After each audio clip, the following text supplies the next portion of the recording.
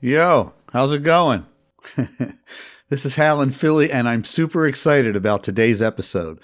In fact, my conversation with my guest today was so compelling, we ended up talking for well over an hour. So I divided this into two parts. And I even had enough left over for a short bonus episode, which you'll find on my other podcast, Easy When You Know How. I'll link to it in the show notes. Welcome to part one of Steve Shacklin on Tales of the Road Warriors.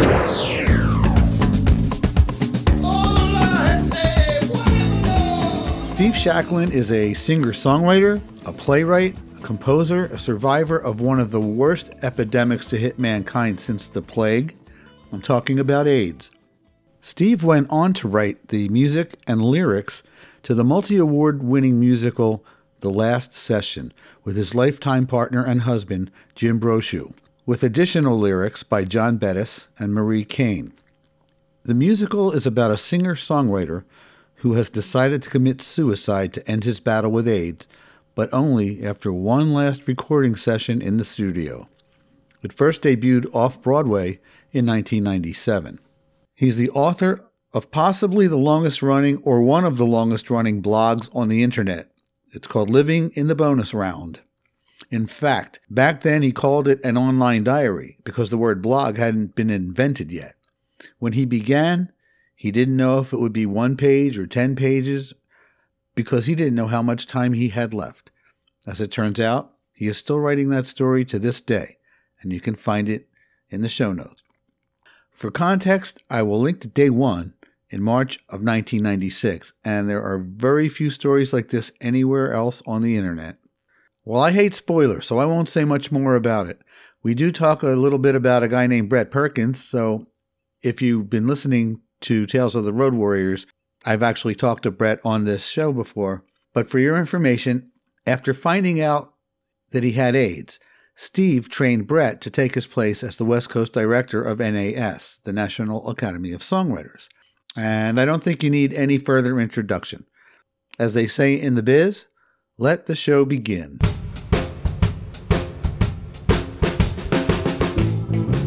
Hello, Steve Shacklin. Well, here I am talking, here I am speaking, here I am telling my story. My amazing, dramatic, heart-stopping... I have a feeling you have more than one story. One or two. Why all the L's in your name? I think I was born in an eye doctor's office, and you have to cover one hand with one eye in order to read my last name. That's funny. The L's are silent. The first L is silent. Right. Oh, that's right. The first L is silent because otherwise it would be Shachin. So otherwise it would be Shachin. And I think probably in Europe it's like Schachlin. It's Swiss Germanic. So by the time my family made it to Arkansas, it turned into the Shacklins. Gotcha. So you sent me some notes, some show notes, like with talking points. Yes, a few little talking points. So I guess I should just start there. The first one says, "Arrive Dallas." Okay. Well, I came out of Southeast Texas, and I am the son of a Baptist minister. And basically, all I knew was church music. And when I was in high school, I was listening to pop music. Junior high and high school, I was listening to AM radio. So my favorite groups were the Beatles and Creedence Clearwater, and Neil Young especially. He was my favorite. But I never got to be in a band because my father, drinking and dancing, I wasn't allowed to be around drinking and dancing, so I didn't really get to be in a band. Right. And when then I went to a Baptist college in East Texas and was in a Baptist. Finally, I was in a band, but it was a Baptist rock and roll band. I can't imagine. Just out of curiosity, did you have a little red AM radio? Did you have transistor radio? I probably did. Did. I think I remember junior high having a little transistor radio, and the song that year was For What It's Worth from Crosby, Stills and Nash. Because my first radio was this little red transistor. I think it was AM only, if I'm not mistaken, though. Yeah. And I was listening to like the Chipmunks doing "Me, I Want a Hula Hoop." Oh, you were real advanced there, weren't you? Oh yeah, that song was my earworm. I think I was all the way in junior high before I really started listening to pop music. My mother was in a gospel quartet, and so we would, so it was all really southern church music. Yeah, what part of Texas are we talking? A little town called Buna, Buna, which is in the southeast corner in the Golden Triangle area, where Janis Joplin and Johnny and Edgar Winter came from. And I went to high school there, but my family had moved around a lot because being a preacher's kid, you move around a lot. Right. And so I was born in Arkansas, but we moved out to Southern California, and then we moved back to Louisiana, and then we moved to Texas, and Texas is where I went to high school and college. And you waited at IHOP during high school, or that was after? Well, what happened is I was in my little Jesus rock band, and finally one day I was doing two things were happening to me at once. One was that I was coming out of the closet to myself, right? And this being the mid '70s, and being in that cultural bubble as a gay man, I had no references on how to come out or whether I could come out. I just knew that I was going to burn in hell forever. Well, yeah, being the son of a preacher had some major impact on you. Yeah, and my parents were not really hard, tough people in that sense, but the people I was around after moving out of the house were much more fundamentalist style evangelists that I would run into. And there was this one guy who said, well, according to the Bible, as soon as someone says, according to the Bible, turn and run, because it's not going to be good. He was what they call a Calvinist. And Calvinists believe that if I was gay, it meant that Jesus or God didn't choose me from before time, and so there was no way that I was ever going to achieve salvation, and it was proof that I would never be saved. What it led to was I thought, well, if I'm never going to be saved anyway, I may as well just get the hell out of town and go live a life. It was one of those moments. What I did was I packed up my car from East Texas and I drove to Dallas. And when I got to Dallas, I got a job waiting tables at an IHOP. And I started going down in a place called Denton, Texas. And I was living with some Iranian foreign exchange students before the revolution. Uh-huh. And I would drive down to Dallas and find the nearest gay bar and hang out and then come back up and then go back down. And somewhere in there, someone suggested to me, they found out that I was a musician, and they said, hey, there's this theater, a dinner theater in Dallas called the Grand Crystal Palace, and they're looking for a singer. And I said, well, I can sing. So I showed up to do this audition. Now, understanding I'd never seen any theater before. I didn't know any musical theater. I didn't know any jazz songs. I didn't know like Frank Sinatra. I didn't know anything except gospel and pop. So I stood in the corner of this piano and I sang a Stevie Wonder song with my eyes nailed down straight to my feet. It was the worst audition a person could ever do for musical theater because I knew nothing. But halfway through the song, there was this really high note, and I sang this really high note, and the old guy sitting out who was judging us said, he can do it. And that's how I got my job in theater. And thanks to IHOP, I knew how to wait tables. Yeah. My first job waiting tables was as soon as I landed in Los Angeles. I specifically drove out there just to get a job as a singing waiter. So that's where I probably met a lot of people you and I know in common. Yeah. So as I, first of all, I couldn't dance at all. I had Baptist feet. I had never been to a dance because I wasn't allowed to, much less dance theatrically. So they just kind of kept me in the back row. And what I found out later was the tenor, who was kind of the star of the company, he was going on vacation whether they hired somebody or not. Because he didn't like the way the place was run. So they hired me simply because the other guy was going to leave and they needed that voice. And that was my entree into theater in Dallas. And I made good money because it was a really high-class restaurant. And I started writing songs for the little musical reviews. Yeah, the Grand Crystal Palace. They had one in Aspen, Colorado also. And in my notes, you mentioned Nancy Boys, Lauren and Chris, show band, and side pop band. Well, now some of that's L.A., but in Dallas, there was a show band. The place was coming apart. It was falling apart. I got a job as a musical director in a Vegas-style show band. And as we traveled around mostly we did hotels like Roadway Inns and bars and stuff like that. One of my favorite or really horrendous road stories or sad road stories is that we were at the Roadway Inn in Columbus, Ohio on the night John Lennon was assassinated. And we were doing a set in a bar in the snow for one person. And we went back to our rooms after the third set, and I got the news about John Lennon. And we came back out, and by then the band just said, Steve, just get on the piano and sing. Nobody's here. It doesn't matter.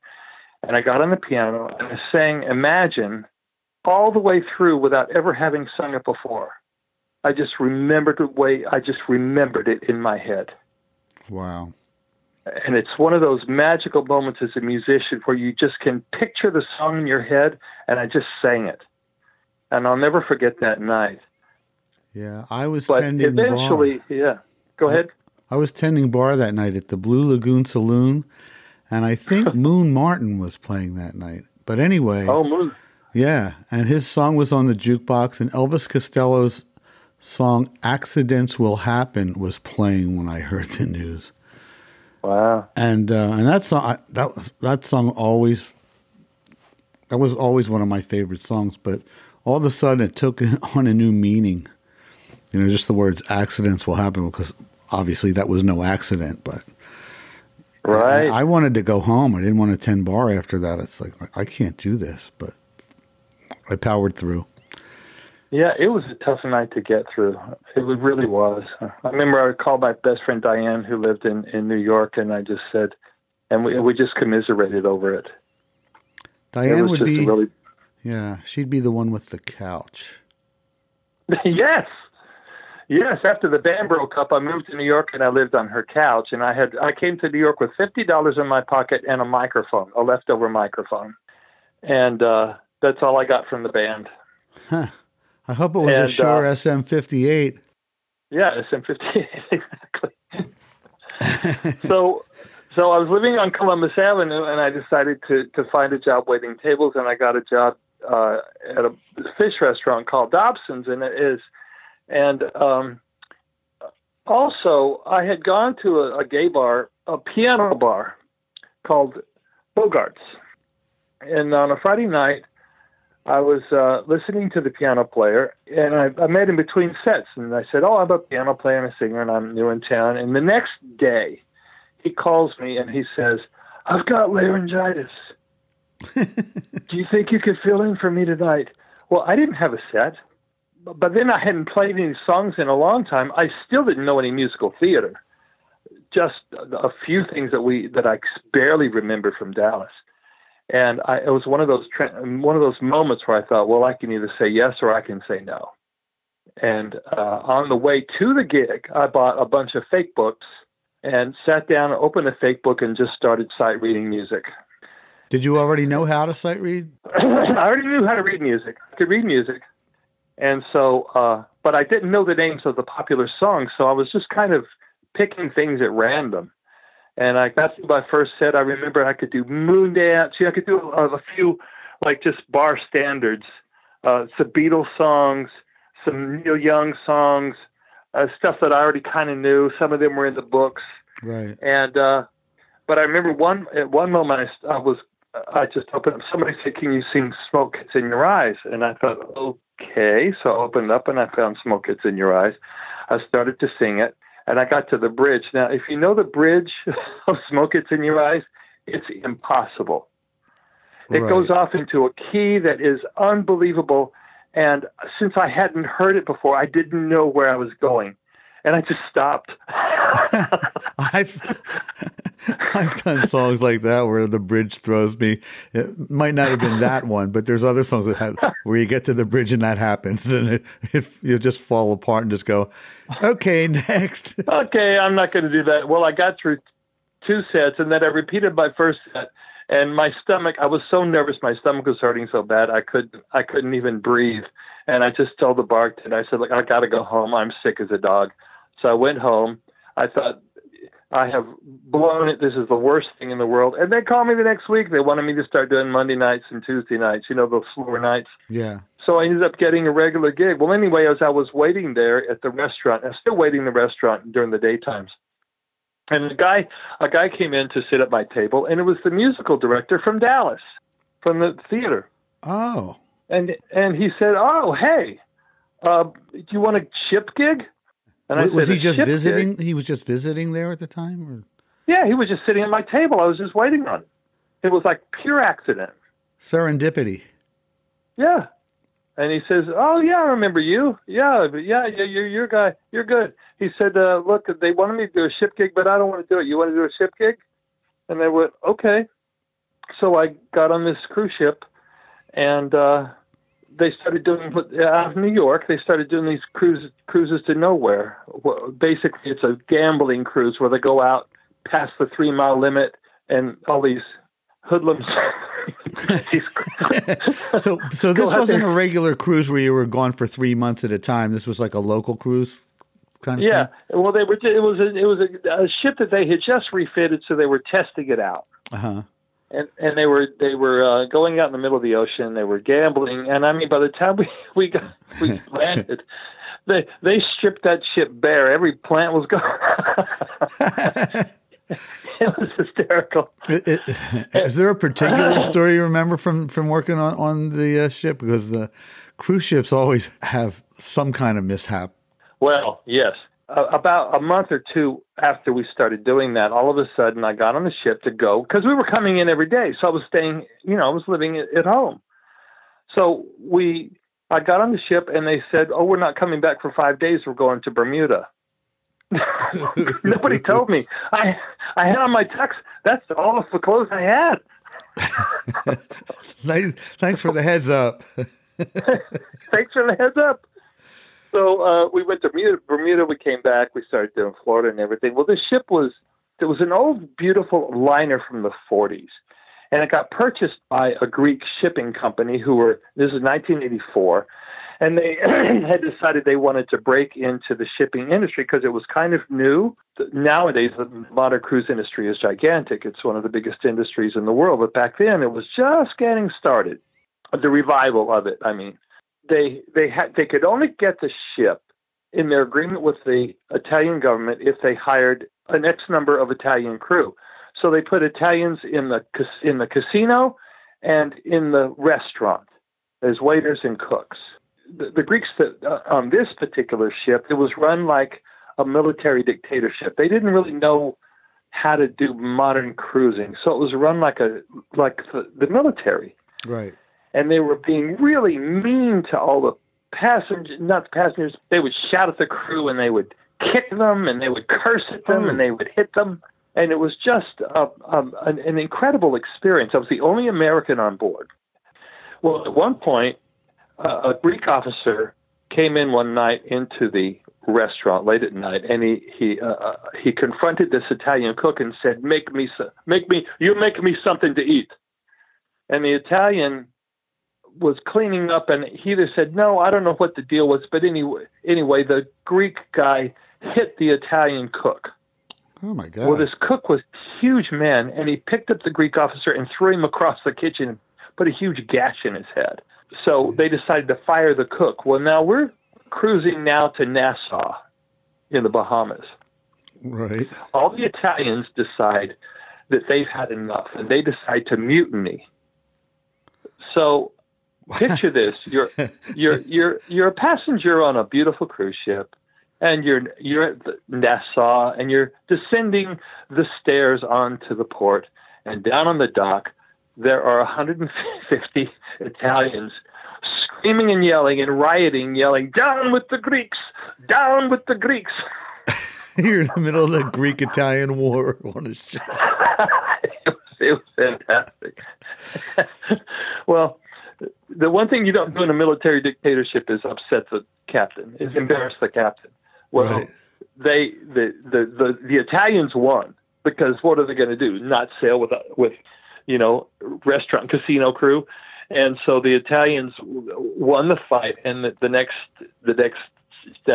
Greek officer got thrown off the ship at the next port. So they kept the cook. They kept the cook. Oh, good.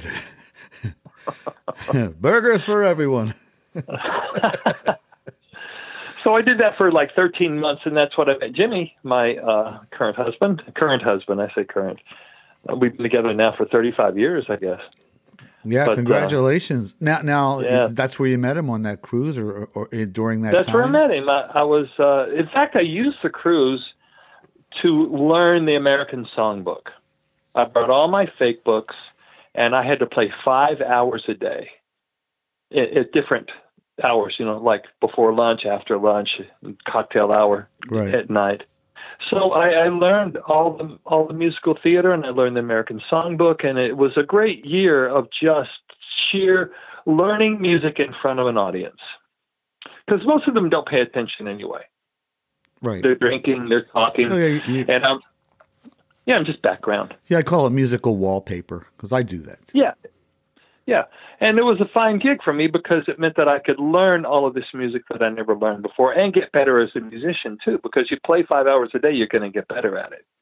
But after 13 months, I met Jim, and we left the ship, and we eventually moved to New York. I mean, we were living in New York, and then he wrote a script, and we ended up going out and moving to Los Angeles. And it was a script that he wrote that Disney optioned.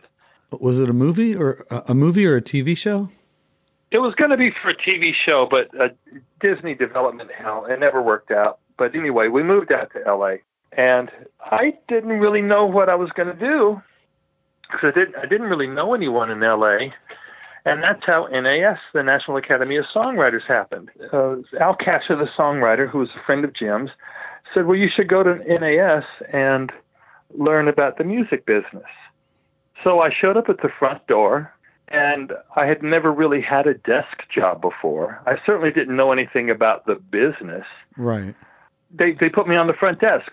If you remember, we had an 800 number that anybody in the country could call if they had a question about the music industry. That was one of our deals. So they put me on the 800, me who knew nothing. You were the 800 guy. I'm the 800 guy to answer all the questions from everybody out in the country who calls in. Well, what a great learning experience for me, because I didn't know the answers, so I had to look up the answers or ask other people the answers or call and ask the answers. So by being the guy on the information line, I learned about music publishing. I learned about lawyers. I learned about song pitching, ASCAP and BMI. That was usually the question, which one's better, ASCAP or BMI? Or how do I get my song listened to? That's usually what people want to know. Right. Well, fortunately, back then, you could just refer everybody to John Prahaney because he'd be the best person to listen to anybody's song at the time, I think. Right. And we also had song listening things. So the pitches, the cassette roulette and stuff. In fact, once I learned about John, and there was kind of a little rivalry between LASS, John's group, and NAS. And I said rivalries are stupid, and I called them up immediately my first week in town, and I went and met with them and said, how can we work together? So you did that. Good on you. Well, because I don't understand rivalry. Rivalry's stupid. Yeah. And it may be that other people also did that, but I definitely did that. See, when I got to L.A., the two organizations were still separate, and I didn't understand the difference. I didn't know if they were connected. Like, I never could figure that out. You just solved it for me just now. Yeah, I mean, I think probably they were rivals mostly because there's the songwriter dollar. They have to survive. So right, and they were both membership organizations, so they were kind of competing for the buck. Yeah, exactly. So I understood why there would be a rivalry, but I didn't go in there having an understanding of the history of the two organizations. Right. All I knew was they helped. My job was to help songwriters. How can I partner with them to make sure that songwriters get help? Because I just didn't really care about having rivalry. I just thought it was stupid. Because if you feed each other, actually more people will get involved in both. Right. Because what you want are opportunities. And where did you stand with the Songwriters Guild? I didn't really have much contact with them at first. They were a little standoffish. The Songwriters Guild at that time, especially, they were more of a professional lobbying organization out of Nashville, and they kind of were doing their own thing that I could tell. Right. And LASS and NAS were more on the street. So I honestly, I didn't really. I don't think I even knew about them. You didn't really have an awareness of them very much. I didn't have an awareness of them. Also, I think their membership was. I don't know how it is now. It was a little more inclusive. You know, you had to be a member and you had to do all kinds of things. And we had open door policies, and so did LASS. Right. So I just didn't really know that much about them. And I think their corporate headquarters in Nashville didn't really like the fact that we were there. But that was my recollection. But anyway, after I was there for about 9 months or a year, and then we had the Salute to the American Songwriter concert was how we made a lot of our money, and that was the year Kevin Odegaard, the old guard of everybody who had been there before, Madeline Smith, Mark Spears. Kevin had made this big deal with VH1, and they videotaped the Salute. And that's the first one that I went to. Well, that was a 6-hour taping that everyone hated.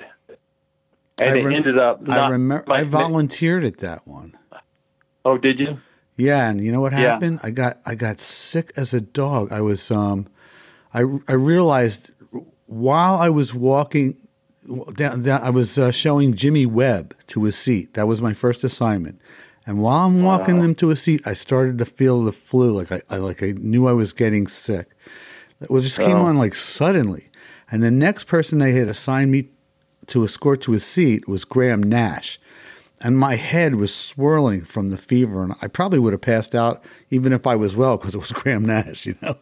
But I didn't want to make him sick, and I don't know if it was you or Dan, or I don't know who I reported to. I can't remember, but I just remember it was probably Dan. I didn't have much to do with that first one. I was still kind of the volunteer, and I didn't know everything that was going on. I think mostly I attended. My recollection is I attended as just a person in the audience. So anyway, they said, he said, well, if you don't feel good, go home, we'll cover it. But I was so upset that I missed that. I was so looking forward to that day. But I was like, I panicked when they said, Graham Nash. I'm like, I don't want to make Graham Nash sick. Right. Well, it ended up being a great show, but it was a disaster for the organization, for NAS financially, I think. Because I never got all these stories directly, I'm sort of presuming. And the place was way under into debt, almost $60,000 in debt, and they had to let everybody go. So Kevin went, Madeline went, Mark went, and in other words, everybody around there who knew anything, except for me and Dan Kirkpatrick and Paul Zolo on the newspaper. But Paul was basically taking care of the newspaper. He wasn't involved in the everyday business. And so Danny and I got in a room. He went to talk to the board, and the board said, well, look, we don't have any money. The place is really gone. Kevin's gone.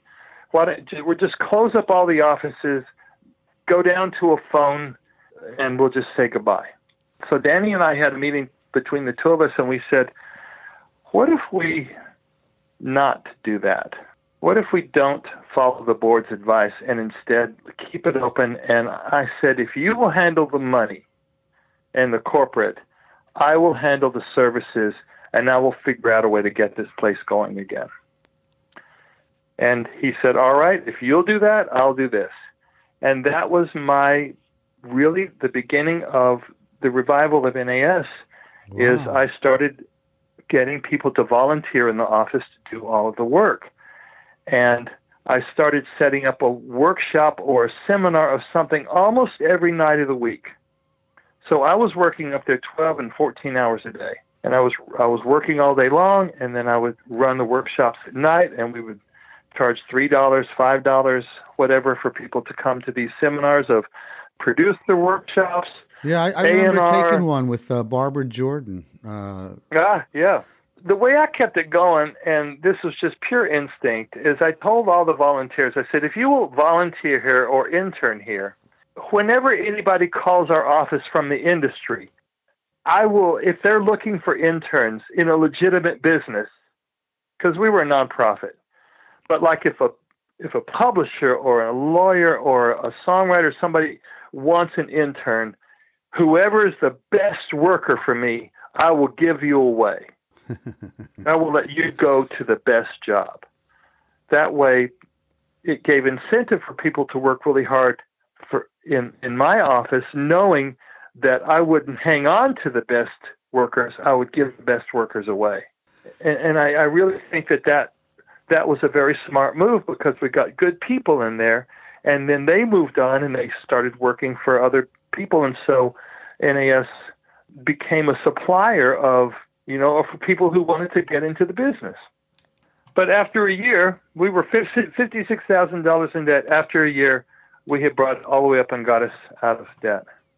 And I'm very, very proud of having done that. And it was just through sheer... And one of the things that I did was I decided to turn that into a learning experience for myself. Whoever I wanted to meet in the music industry, like a famous attorney or an A&R person or a producer, I would call them and say, hello, I'm the services director at the National Academy of Songwriters. Would you like to come and do a seminar? Well, everybody in the business loves to be, the go-to guy, the expert in the room. And so they would come over, and I would sit on the dais with them, and we would do these workshops. And that's how I made all of my music industry contacts, as well as getting a first-hand look at learning how the industry works from the inside out. So it was an education for me. It gave great services to our membership, and it attracted people to NAS so that we had a more robust, membership and membership services. Right. Well, anyway, after I got sick. Yeah, what happened? Now, when did you first find out? I tested positive in 1993, and then in 94 is when I got really sick, and that's when I tested positive. Now, Brett told this story on your podcast. Oh, yes. About the day that I came in and told everybody. Right. And Brett had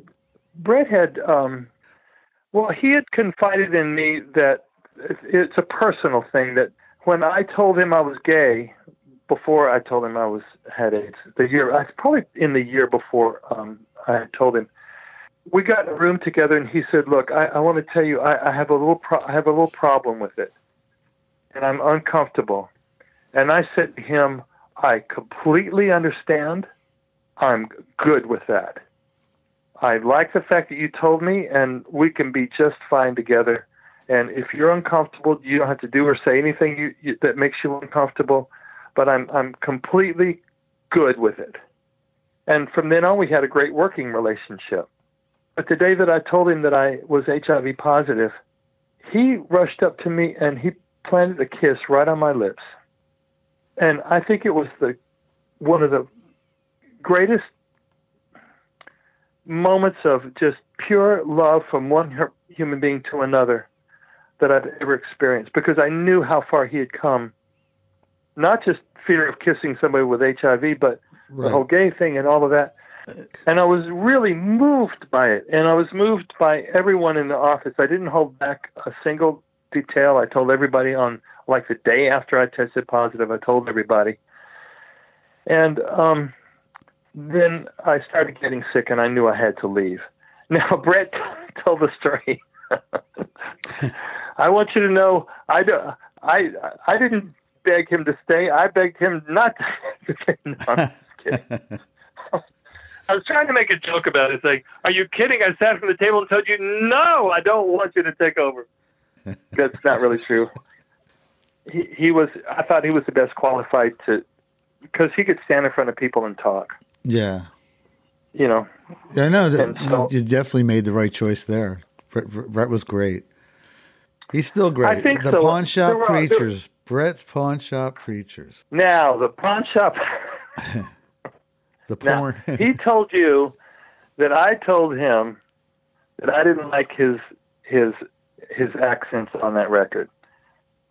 And then he defended it, saying that it was, that's where he comes from. Well, no, here's what I told him. I said, first of all, nobody sings like that. I said, that is not he's been in Europe too long. That is not an authentic Southern accent by any stretch of the imagination. It's a cornball accent, or in the voiceover industry, they call it doing a foghorn leghorn. The reason I said that to him is because I thought the songs that he wrote were really good. Yeah, they are. There's a couple of songs in there that I thought, there was one I mentioned, I forgot the name of it now, but there was one that I mentioned to him that I wrote him back, and I said, this is an incredibly incisive, brilliantly intellectual song. Just unbelievable, unlike anything I've ever heard him write, because mostly he writes light pop, which is fine. Right.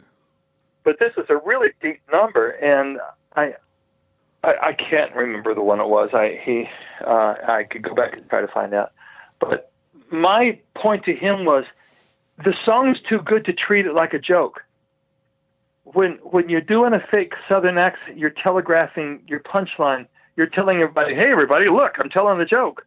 Well, you can't do that, because then you undercut the seriousness of what you're writing, and it's not funny anymore. Right. You don't telegraph a joke, or you don't telegraph a punchline, and that song has a punchline in it. So that was my criticism of him, and he didn't take it very well, but probably because he spent all that money on recording it. So I'm basically telling him, go back and do it again. Yeah, right. You got to re-record the whole thing. So then when... But I took it as a compliment. I'm complimenting his music. Right. No, I understand. I understand what you told him. That's the way I took it.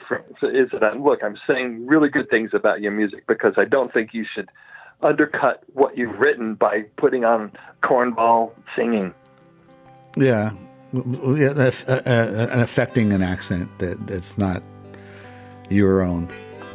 That's not your own, exactly. So he can defend it all he wants, but I'm still not going to give up. I like Brett. Everybody loves Brett. And that concludes part 1 of my conversation with Steve Shacklin. I hope you enjoyed it. Don't miss part 2 next week, because he's got more great stories and a very special and profound message to anyone who wants to improve their life. I considered it a gift, and I think you will too. Remember to hit the subscribe button on your favorite podcast app and sign up for the newsletter at talesoftheroadwarriors.com. All links to things we talked about on the show will be on the show notes page, and I will also include a full transcript for the hearing impaired below the show notes for this episode. That about wraps it up for me. Only one thing left to do. I'm going for a drive. I'm going for a drive.